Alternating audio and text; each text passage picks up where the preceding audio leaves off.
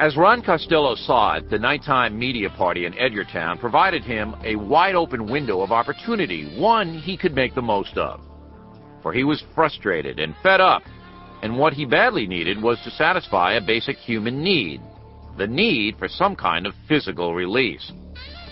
Chasing the Clintons around the resort island of Martha's Vineyard, looking on as a cracker first family acted out its vacation in front of millions, was not just tiring for him, but unnecessary. When a family, even the first family, went golfing, boating, and horseback riding, it was hardly newsworthy. And Costello was, after all, the chief White House correspondent for the powerful global news network.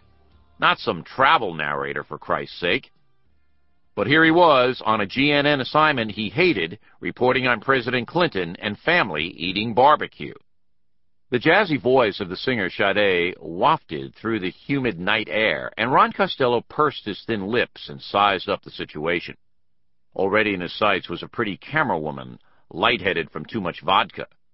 Costello felt he had a real chance with this young woman who was now walking toward the makeshift bar located in the corner of the front porch. Surely this babe was impressed with his resume. He had been a correspondent with GNN for 26 years. The power and prestige of his job brought him big-time perks, like the attention of young women,